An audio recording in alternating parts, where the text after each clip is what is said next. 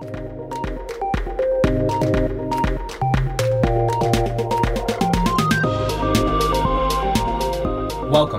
to the CRISPR Revolution. This is CRISPR Cuts, a podcast dedicated to the world of genome engineering. Take a break and join us as we guide conversations with an expert CRISPR cast about this cutting-edge science. Welcome, everyone. In today's episode of CRISPR Cuts, we have with us two NIH scientists, Dr. Mark Cookson and Dr. Michael Ward.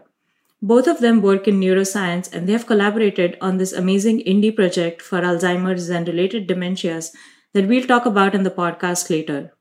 So first of all, let me welcome both of you. Thank you for joining us. Nice to be here. Thanks for inviting us. Absolutely. Let's maybe start with an introduction. For both of us, could you tell us about your professional background and what your group currently works on? Maybe let's start with Mark. Yeah, sure. So I did my PhD back in the UK quite a long time ago now. And actually, I was working on cultured astrocytes. So I've always had this interest in using cell biology to address neuroscience problems. Over the years, that's grown into an interest in human genetics. Initially, actually, in ALS genetics, and then more recently in Parkinson's and related disorders. The main tools that we use in the lab are a mixture of high-content molecular approaches like RNA sequencing. We do some animal models, but I think increasingly iPSCs and iPSCs that have been modified have been really the backbone of the cell biology that we do nowadays. Okay, thanks. Michael, maybe you can go next. Sure. So I'm a neurologist at the NIH and actually did my fellowship in behavioral neurology, which is a subset of neurology that focuses on patients with neurodegenerative disorders. So here in the clinic, I see patients with these disorders, oftentimes who have familial mutations. And my lab that I also run here focuses on the basic mechanisms of how those mutations drive disease. So we've gravitated toward stem cells as a model to study the cell biology of these gene mutations because we can differentiate stem cells into almost any disease-relevant subtype, ranging from neurons to glia to muscle.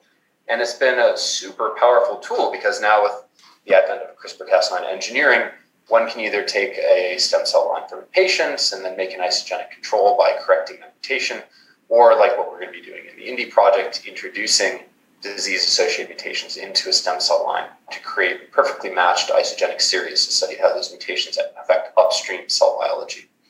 So it's been a really, really neat thing to both have an academic lab focus on these mechanisms and then be able to, with Mark, lead this initiative that's going to generate these tools and data sets that I think is going to enable lots of really cool research down the road. Sounds great. And since you mentioned the INDIE project, we can kind of continue with you. You spoke about it a little bit, but can you elaborate on what exactly is INDIE? Sure. And Mark can chime in here with additional stuff, and maybe probably just weave these together because he can maybe give a little bit more of a history about the program and the structure and how it fits within other efforts at the NIH.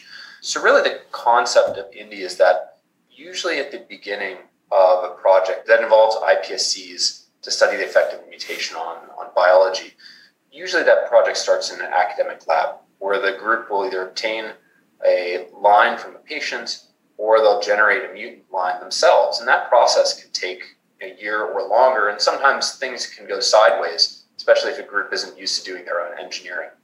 So it's a pretty inefficient way to start a project. And then also, we really don't have too much foundational data about how these mutations alter a cell's biology. It's just usually not collected or shared in a way that's easy for other investigators to access. So really what INDIE is trying to do is to generate very high quality iPSC lines that harbor mutations across a range of adult onset neurodegenerative diseases with dementia as a component, or Alzheimer's disease and related dementias. And then in the second phase, to characterize baseline biology of disease-relevant cell types such as neurons using a variety of different omic platforms, and then to create a data repository of those cellular phenotypes to share with other investigators worldwide. Mark, what else might you add to this as kind of an overview? Well, I'd expand on something that I think you said very briefly, but I think bears some thinking about, which is why do this in this direction and not the thing that you're saying, which is take a patient line, which we know that person has some increased propensity to disease, and then go back to the isogenic wild type. And the reason for that for me is that otherwise it's almost impossible to think across diseases, right? Because each person has their own unique genetic background. And so you can make comparisons A to B, but you can't necessarily make them from C to D for a related disease. And that thinking is, for me at least, is driven by something that might not be immediately obvious to everyone, but is something bothering me for a long time, which is that there isn't usually a one-to-one relationship between genotype and phenotype. In fact, that would be very exceptional. So let me give you an example. One of the strongest risk factors for Alzheimer's disease is the ApoE allele. So ApoE2 is protective, ApoE3 is neutral, ApoE4 is risk. And if you have your ApoE4 homozygote, you have a much higher risk of getting Alzheimer's disease. However, in a recent GWAS study that we were involved in, that my lab was involved in, led by Sonia Schultz at NINDS, ApoE4 is also a risk factor for Lewy body dementia. And so, the difference between Alzheimer's and Lewy body dementia is not trivial, both from the pathology and the symptomatology. So that says that one gene can be associated with multiple outcomes. Other examples of this would be the C9orf72 expansion mutations that were found by Brian Traynor. Those can be in the same family, either frontotemporal dementia or ALS, and so on and so on. And so what we call the disease is usually, it's either something to do with the history of how it was found, where the symptoms are located in neuroanatomical, something about the pathology perhaps. But that isn't necessarily what the biology is telling us. The biology might be telling us that actually groups of genes are more similar than the names we use to describe the diseases might indicate. And that, for me, is the genesis of INDI, right? So stop worrying about what the genes are called, what the phenotypes are called, what the diseases are, and start thinking about them at scale across all of them. And the only way I think you can do that in a really rigorous way is to start from a consistent reference, well-behaved lines, as you were saying, Michael, and put in all of the mutations that we can get into the line and look at them all equivalently using the same sets of readouts and see whether the phenotypes at a cellular level match up with what we think as, what we use as disease labels. And my suspicion is that we'll see some really interesting results along the way. That's really great, Mark. There's a saying actually in medicine that the pathologist always has the final word. And sometimes I'm wondering now if we should change it to maybe the geneticist always has the final word. And one of the reasons here is that we're starting to see that in the clinic, sometimes we're pretty lousy at predicting what the actual underlying gene or pathology is going to be present in that given patient with their clinical phenotype. And I actually think Alzheimer's is maybe a great example of this. People used to think that Alzheimer's was defined by the presence of A-beta plaques and neurofibrillary tangles. But now we realize that up to 40% of patients with Alzheimer's disease, pathologically confirmed Alzheimer's disease, also have aggregates of this other protein, TDP43. And TDP43 has been classically associated with a different subset of neurodegenerative disorders, amyotrophic lateral sclerosis and frontotemporal dementia. And now we realize that a lot of Alzheimer's patients also have Lewy body pathology, which was traditionally thought of as another disease. So here we have this pathologic admixture of different pathologies going on in the same patient oftentimes, and yet they'll receive kind of one predominant clinical and or pathologic diagnosis. We now recognize that some of these genes implicated in one disease can also change your risk of another, seemingly completely different disease. One is the classic gene is progranulin, which has been historically associated with frontotemporal dementia and is now being seen in GWAS studies for Alzheimer's disease. And I think that this really drives home the point that our goal is really to try to find disease mechanisms that are going to lead to treatments for patients. And this artificial siloing of diseases, as I think sometimes hindered progress and hindered cross-fertilization between fields. And so INDI is one project that can potentially help break down some of those barriers and potentially seed new ideas and potentially drive new therapies because of its design, because it's truly cross-cutting in nature. That's very true. When I read the paper, it was just so fascinating to see, not just the number of genes that have been edited to make these lines, but also just knowing that there are these many number of contributors and maybe not even to one single disease. There's some overlap across neurodegenerative diseases. So it totally warrants a project at that scale. One of the things that you mentioned before, Michael, was that there wasn't a possibility to look into this before, or it hadn't been done. So what was the main challenge? Was it largely related to editing? Has the availability of CRISPR kind of improved the chances of making models like this? And maybe just speak to what this technology has done for the field. Well, I might just kick this over to Mark, because I think there's two things that happen. I think that the time is ripe technologically to do this because of real advancements in stem cell biology and culture, as well as CRISPR-Cas9. But actually, I think that maybe the bigger hurdle has been how to organize and fund such a project like this that doesn't really fall into something that a single academic lab would do, and something that sometimes hasn't necessarily worked so under traditional extramural funding mechanisms. So Mark, I wonder if this might be an opportunity for you to talk a little bit more about the Center for Alzheimer's and Related Dementias and maybe its role in terms of enabling projects like INDI to move forward. Yeah, sure. I'll give you a little bit of context here. So we'd started thinking about doing things like this in my academic lab, I would say about 4 or 5 years ago, when CRISPR was really starting to get more readily accessible. We made a series of isogenic lines for one particular gene, leucine-rich repeat kinase 2, that we've studied quite fairly heavily. And it took one incredibly hardworking staff scientist, I would say about 3 years, to make 14 isogenic lines. And we just published that in a very small journal, Stem Cell Research, a small report in that journal. And, some of the things we found out along the way were it's actually really hard to do some edits. Some are easy, some are not. It's hard to make sure that you don't have off-target effects. It's hard to make sure that you don't lose isogenicity by acquisition of chromosomal regions. You can very easily, very, very easily, have what looks like a homozygous edit, whereas in fact what you've done is you've edited one allele and lost the other, so you get loss of heterozygosity at the locus itself. And so we stumbled along with this, and we got there in the end. I'm not saying it's not possible, but it was a lot of effort to do just one gene. So zooming out a little bit to INDI and what's happening here. So as Michael mentioned, we were very fortunate to be associated with the Center for Alzheimer's and Related Dementias, which is a new effort by NIH to really address the problem that Alzheimer's and related dementias are going to be one of the biggest reasons that people die in the next century. Currently, cardiovascular disease and cancer appropriately get a lot of effort. But as we look at how the population structure in the West in particular is aging out, although I will say as an aside, that's not just the Western Hemisphere, it's also true globally.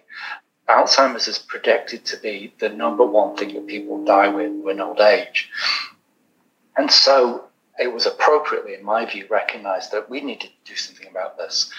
And so the US Congress added money to the NIH budget to support Alzheimer's-related dementias, and they did define what that is. And within the intramural program, we came up with this idea that we would have a center that was really dedicated towards Alzheimer's-related dementias. But importantly, what we wanted to do is get away from the experiment I just described, where one lab does a hugely intensive effort in one gene and generates a small series of reagents that are useful, but it doesn't really go beyond that. And so the concept generally of CARD, specifically of INDI, is to go big, to go across diseases, as we were discussing earlier, but also to apply technologies that are ready really at a good scale. So for CRISPR now, I would say it's really matured in the time that I've been looking at it, from something that was good but required a lot of thinking and a lot of effort to something where you've got multiple tools, so you've got multiple Cas proteins, you can now synthesize guides, we've got efficient nucleophection protocols, and really can be scaled up and built out. So I think that's really driven our ability to do this at scale. The other thing that I think we've learned, and maybe you can speak to this as well, is how critical it was to have a set of people working with us. And so we've had several partners on this. So we've had the Jackson Laboratory, we've had Simpligo, and we've had Thermo, all doing some edits, and keeping that organized and on track has been really important. And I have to say that's been really quite satisfying. So we've picked well, we got people who knew what they were doing competently, but also that were willing to sort of share information about how to do edits that turn out to be difficult and the like. So really, it's a combination of things, isn't it? It's timing, technology, and people, and of which I'd say the most important is actually the people. That's a great point. And actually, to expand on that, right, like you mentioned, it's not that this cannot be done in a single academic lab, but the amount of time it takes and just the number of lines that you can achieve, even if you have really good expert people working in the lab, is very different. So as you mentioned, Synthego, along with others, contributed these cell lines and CRISPR-edited cell lines in a very standardized and at-scale way with our Eclipse platform. So could you speak a little bit more on what does this standardization mean for the field, or how would these standardized models, not just for Indy, maybe even expanding across different diseases, what they kind of mean for the future of neurodegenerative diseases as we are looking at it? I guess I could give a crack at this, Mark. There may not be one crystal clear answer to this, but I think that the field has been burned in the past, where individual labs who are new to stem cells and or new to CRISPR-Cas9 make a tool that ends up being partially successful, and then perhaps things that were unrelated to the gene edit were also present, some of those ending up contributing to phenotypes that were misappropriated to the mutation. And that can happen from lack of standardization, not just in the editing technology, but also in the quality control that follows the editing. And just to give you an example of this, only over the past year has the field recognized that there can be on-target mutations and deletions that mimic what appears to be a homozygous edit, where one allele contains the engineered variant, and the other allele, because of the way that oftentimes we genotype clones, appears that it has the same edit, that you converted a wild type to a homozygous mutant line. But in actuality, there was a large deletion that prevented primer binding, and therefore that deleted allele wasn't seen on Sanger sequencing. That's something we didn't even know about until recently. And it scares me to think about how many lines are in use right now by labs that have tremendous phenotypes, because they actually deleted sometimes a multi-kilobase region in one of the edited alleles, and people are being fooled. So we are exhaustively going through. That's just one example of the deep quality control that we're applying on the tail end of all this, to double check to make sure that these lines have what we think that they have and not anything else.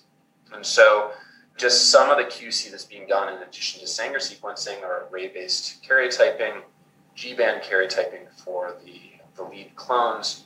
In fact, we're doing whole genome sequencing for the lead clones post-editing. And then we're generating a really exciting new tool that was actually a tool proposed by Bill Scarnes, our partner at JAX, called a revertant line. And that's going to be something we do in the future, where we'll actually take a mutant line and then correct that mutation back to the wild type genotype, with the notion that if anything happened during editing that maybe we even missed in the QC, that we should be able to follow that, because that revertant line should look like the parental unedited wild type line in regards to the phenotype that was assayed by the investigator. And so it might be a very, we're calling these trio sets, where a trio set would be composed of the parental line, the mutant line, and the revertant line. And an investigator could do an experiment with just 3 cell lines to ask, is their phenotype actually related to the mutation, not something else that happened in the editing and or expansion process.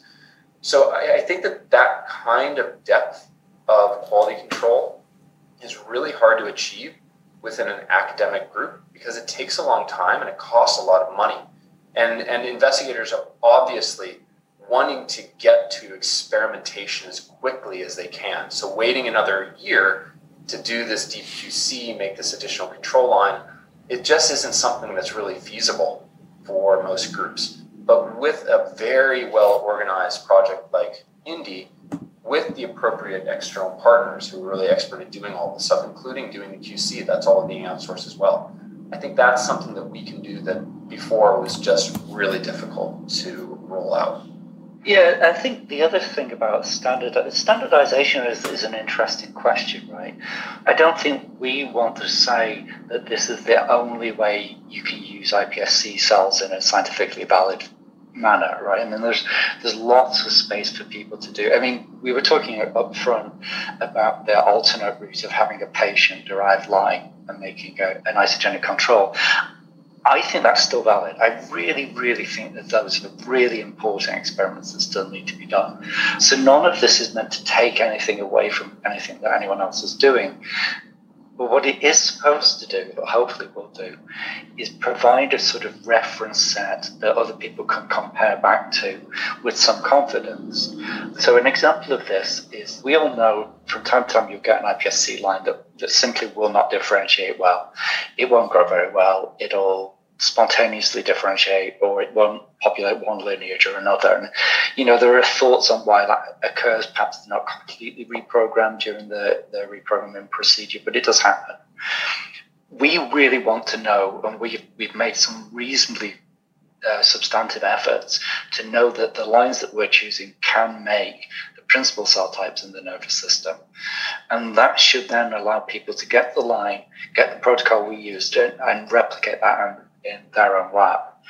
And so I think that's an area of standardization that could be really helpful for people, because they'll know, you know, does it behave in the way that it does when it was first generated?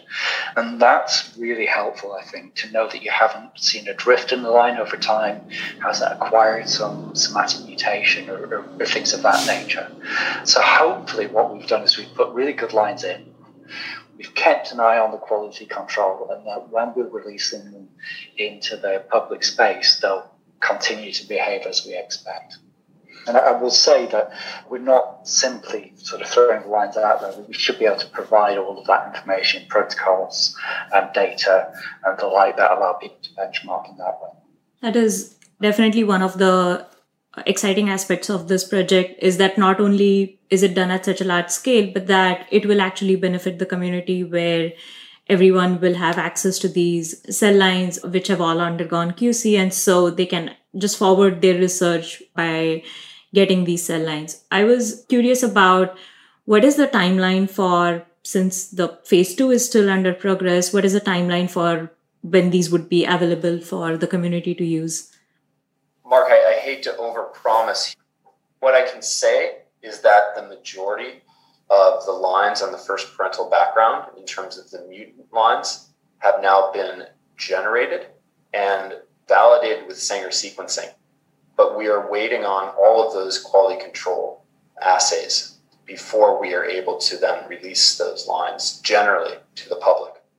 And so we're very excited by the fact that it appears that we've successfully edited these. And so it should be soon. But I'm wary about giving us precise dates on this, just because we don't know until we get the quality control back. I'll phrase it differently on like what would be your best case scenario of when you would want these to be out, feasibly ready, let's say. Not to promise anyone like this is the date it will be available, but what would you best hope for? Early 2022. Okay. Yeah, I think so. We've spent about 18 months on this so far. So we're into, we're past our first year anniversary with this, and we've made a lot of progress. I think the end of 2021 and into 2022, we should have really good sets of lines available for people. At that point, we'll also start to generate some of the associated data sets that we plan. As I mentioned earlier, things like RNA-seq and the like, that we can then set those out over the next couple of years. That's our expectation. So far, we've been pretty on track despite a global pandemic. So I'm somewhat confident that we'll be able to do it. One of the other things that goes into this is generating a robust distribution system for for the lines because the vials of the edited lines aren't the ones that we'll be sending out to investigators. That lead clone for each line is going to have to be grown out, additional rounds of quality control done. And then we have to be able to have an easy way for investigators to identify which lines are useful for their research and request those. And that's all being done through a very generous grant from the Chan Zuckerberg Initiative directly to JAXA research laboratories to fund the development of a really nice website so investigators can see what's been made, access the associated quality control data for those lines, and then put in a request, hopefully with a very, very easy to use clickable MTA is our goal, so that investigators can really efficiently request these lines. And then it's handled by JAXA, who has a long history of distributing reagents to the community, for example, their mice, very efficiently, very high quality, very quickly. And so we're partnering with them for this because they're so good at distribution in addition to their genome engineering skills.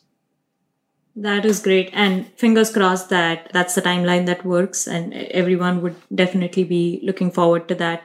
Mark, you had mentioned your recent paper and I had seen that just when Indy came out, I think it came out in a few days after that, where you had 14 isogenic lines looking at Parkinson's, right? So is that also going to be, are you also looking to make that available for other labs or is that more for internal research? No, we've made that available.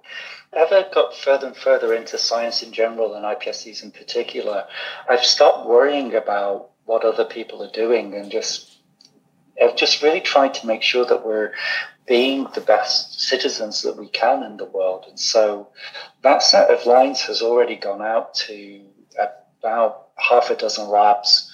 And I would say one of them is from the UK, so they were very polite. And they said, do you need to know what the project's about? And I said, no, actually, I don't want to know because I want you to have them. And so they now have them and are using them. I'm not sure what for, but I hope it's something good. And again, from the sort of distribution and logistics side of it, those were done on a very non-restricted MTA. So it really was a simple letter of agreement, which matters because it didn't take us months and months and months to negotiate that. It was very straightforward and very non-restrictive. In terms of what we expect is we'd love to hear back from people about these lines. We'd love to hear that they behaved well, but we'd also like to hear if they didn't. We want to know if there are problems. There isn't really a policy on that. We just like people to let us know. We like people to be able to say, oh, actually, this was really useful in validating something else we were seeing or generated a hypothesis. That's really what we're aiming for. And yeah, we're really living that at the moment and not holding people up to restricting them. I think the only restriction that we would prefer is that people don't redistribute the lines. And that's less for a sort of academic reason and more for a scientific one, which is, of course, one of the dangers of iPSCs, and we mentioned this briefly earlier, is that they acquire somatic mutation. There's quite a lot of evidence now that they can be subject to selection pressure, particularly for pro-growth genes, right? So deletion of anti-apoptosis genes is something that people are really concerned about, and I think appropriately. So what I would not want to do is someone have all these lines, a couple of them get a P53 mutation for sake of argument, and then they get sent on, and then get sent on, and then after a game of telegraph, somebody comes back to us and says, these lines are horrendous, they're full of cancer mutations. And so then we say, no, actually they're not. So we'd like to keep the distribution centralized. And for those reasons, we are sort of keeping a track on who gets them and when. But other than that, they're fair game. It's very positive and great to hear that you are working with such a collaborative spirit where you don't even care what others are doing with the cell lines. And it's really great. Just like Indy, and let's say the phase 2 wraps up soon, are there other projects in the pipeline on a similar scale or something that's being worked on right now? Anything either of you can speak to that? I'll start. I think we have a defined period for Indy. Well, we actually have 2 phases planned at the moment. The first phase is the engineering and generation. And as I said, we're quite a way through that. Looks like it's going to be largely successful. We'll really measure success by how that's taken up by the neurodegenerative disease community. Initial data looks good, but let's see. We then will transition into our own data generation efforts. I could see that being iterated over different ideas. We're looking at the moment largely under baseline conditions, but as you know, neurodegeneration doesn't really happen in a vacuum. It has other things that influence it, such as aging and other non-genetic effects. So it would be really interesting, I think, to start to try and integrate some of those non-genetic effects into some of these models. I think it would be really interesting to look at how cells interact with each other. But obviously those are bigger and bigger and bigger and bigger projects. So we'll have to see how far we can get with iterating over different ideas. But it's something certainly we're thinking about and discussing at this point. I don't know, Michael, if you had other things that we're thinking about at scale.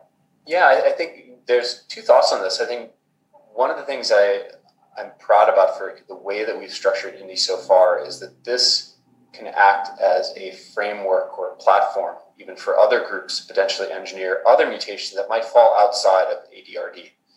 And so Chan Zuckerberg Initiative has funded some additional mutations in some neurodevelopmental disorders. ASAP has funded some additional mutations for Parkinson's disease that don't necessarily have dementia as a component.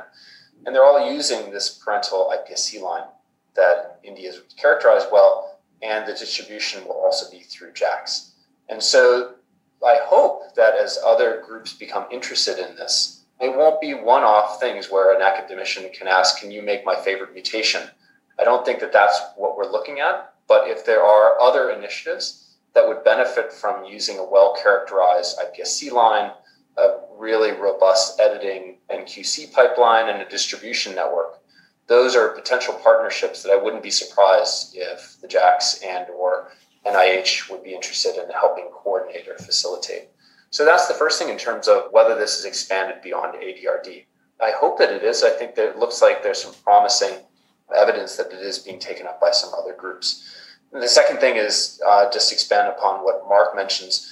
For phase 2 of the foundational data set generation, we've picked a very easy to generate neuron model by overexpression of a transcription factor neurogenin 2. It is extremely reliable and robust. And we've chosen several different phenotypic readouts that we think are shovel ready. These are general approaches like transcriptomics and whole cell proteomics, with some more adventurous microscopy-based phenotypes and functional genomics, but only one level more adventurous. We've already had them working in our academic groups, and we're now applying them at scale in Indy. So we think that all of these techniques will generate data that will be usable. But we recognize there's many other things that we're not looking at here. So we've not yet explored metabolomic profiles of what occur in these. We're looking at neurons, and yet we know that glia play an incredibly important role. And as Mark says, cell-cell interactions are obviously important for neurodegenerative disorders, and some have proposed even organoid-type models that could be applied. These go a bit beyond the mandate of what we intend for this initial phase 2. We really want to generate data. We don't want to get too caught up in a technique that's not quite ready to scale across nearly 1,000 cell lines. So we're being somewhat conservative, but hopefully using tools that are informative about early changes that happen to the cell biology. But again, I think that this might enable additional large-scale efforts, potentially even housed within CARD or done in collaboration with other groups outside of the NIH who potentially request the whole series of lines. And we would be happy to engage in those kinds of partnerships with outside groups as well. That's great to hear. I'm very excited and looking forward to see all the projects that are not even in phase 2 of Indy and then beyond what comes out of it. I have one last question, which is not at all Indy related. It's a random fun question that I ask all my guests. So if you were not a scientist, what would your alternate profession have been? Let's start with Michael. That is a hard question because I feel like a lot of us who go into academia do this because we almost couldn't envision ourselves doing anything else. And I know that there are amazing scientists who, for instance, climb K2 or also are unbelievable artists on the side. I have to say that I'm a bit of a science nerd. I think about this when I go to bed. I think about this in the shower. This is my life. I love this. I would have a hard time envisioning myself doing something else. And in fact, I'm a bit terrified of retirement, probably for that reason. I don't have a great answer for what I would do if I weren't doing research and leading a team. I love this with every ounce of my body. Maybe after your retirement, you could start a science podcast and, keep it going, keep talking about it at least, so you don't have to retire from science. What about you, Mark? My view on this has changed over the last year with the pandemic. I actually took, Michael knows this, a month with a family and moved to Florida temporarily because we were all working from home, right? And that has made the idea of just kind of sitting around in the sun much more tolerable. So I don't know, maybe I will find a second career. I've always, I think, secretly admired the performing arts. I actually, for fun, play the guitar a little bit as well. So I don't know, maybe I'll sit on a beach somewhere with an acoustic guitar and just see if I can get a few dollars for beers. So nothing too, not headline tours or anything. But yeah, either that or I would be cooking. I like to cook as well. But I don't know that the skill set is that different, right? You heat things up and cool them down, and hopefully at the end you get something that people appreciate. But yeah. Yeah, I hope you'll be sharing that as well, like you're doing with your cell lines. So yeah, looking forward to see what comes out of your second career whenever that happens. We probably need a podcast follow-up on that. But yeah, thank you so much, both of you, for taking the time today. I really appreciate this talk and I learned a lot. So I'm sure our listeners will too. Thanks for listening to CRISPR Cuts. I invite you to check out the Synthigo blog, The Bench, for more great CRISPR content. Please send us any feedback you have by contacting us on Twitter. And if you want to join in as a guest on our podcast, email us at CRISPRcuts@synthigo.com. CRISPR Cuts is a scientific podcast by Synthigo, produced by Kevin, Minu, and me, Bobby. Additional production by Resonate Recordings. Our cover art is by Jeff Merrick. Thanks for listening, and we'll see you soon.